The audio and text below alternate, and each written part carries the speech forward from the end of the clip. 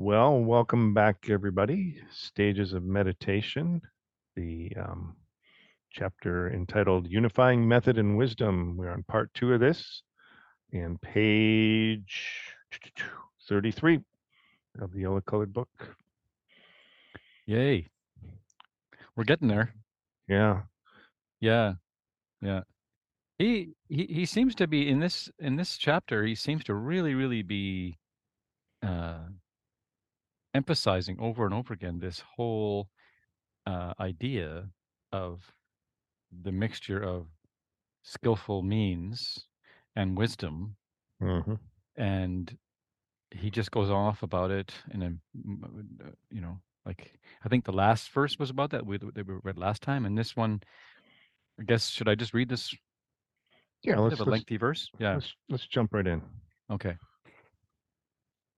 Master Kamalashila says, the summary of the extensive classification of all phenomena, Arya Sutra, also says, O Maitreya, bodhisattvas thoroughly accomplish the six perfections in order to attain the final fruit of Buddhahood. But to this the foolish respond, bodhisattvas should train only in the perfection of wisdom.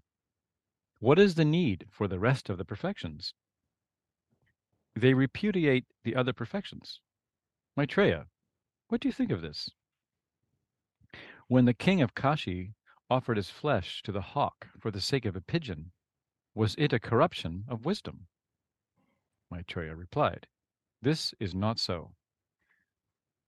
The Buddha said, Maitreya, bodhisattvas accumulated roots of merits through their deeds in a conjunction with the six perfections.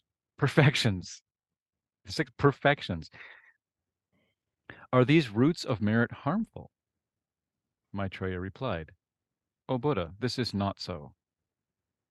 The Buddha further spoke, Maitreya, you have also correctly practiced the perfection of generosity for 60 eons, the perfection of ethics for 60 eons, the perfection of patience for 60 eons, the perfection of enthusiastic perseverance for 60 eons, the perfection of meditative stabilization for 60 eons, and the perfection of wisdom for 60 eons.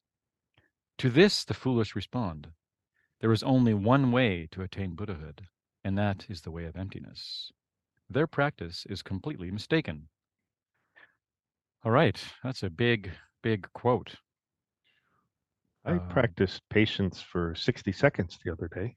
yeah, I was just going to say, he's he's 60 eons, and we get impatient when the lineup's too long at the at the grocery store if someone has a price check. Is so is this one of those things where, it's just sort of like just means a long time? I think that's the only way that we can think about it. Yeah, yeah. It means that Maitreya did what he had to do to perfect the perfections, and Mhm. however long it took him, I think what we're getting from this is that it didn't just happen in one lifetime. He was born into practice and kept practicing. And the thing that really is amazing to me is this whole text, Mm, and really all of like Buddhist texts, especially Mahayana Buddhism, is all pointed at this moment of seeing reality as it really is, like this perception of emptiness directly, and the dissolution of this self that we think we are. And uh, it's it's so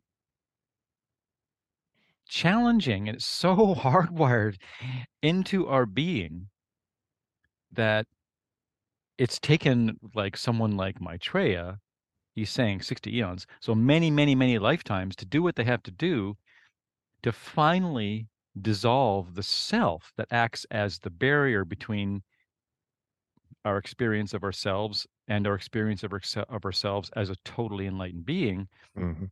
If you take it right down to it, it's really, there's not really much in the way.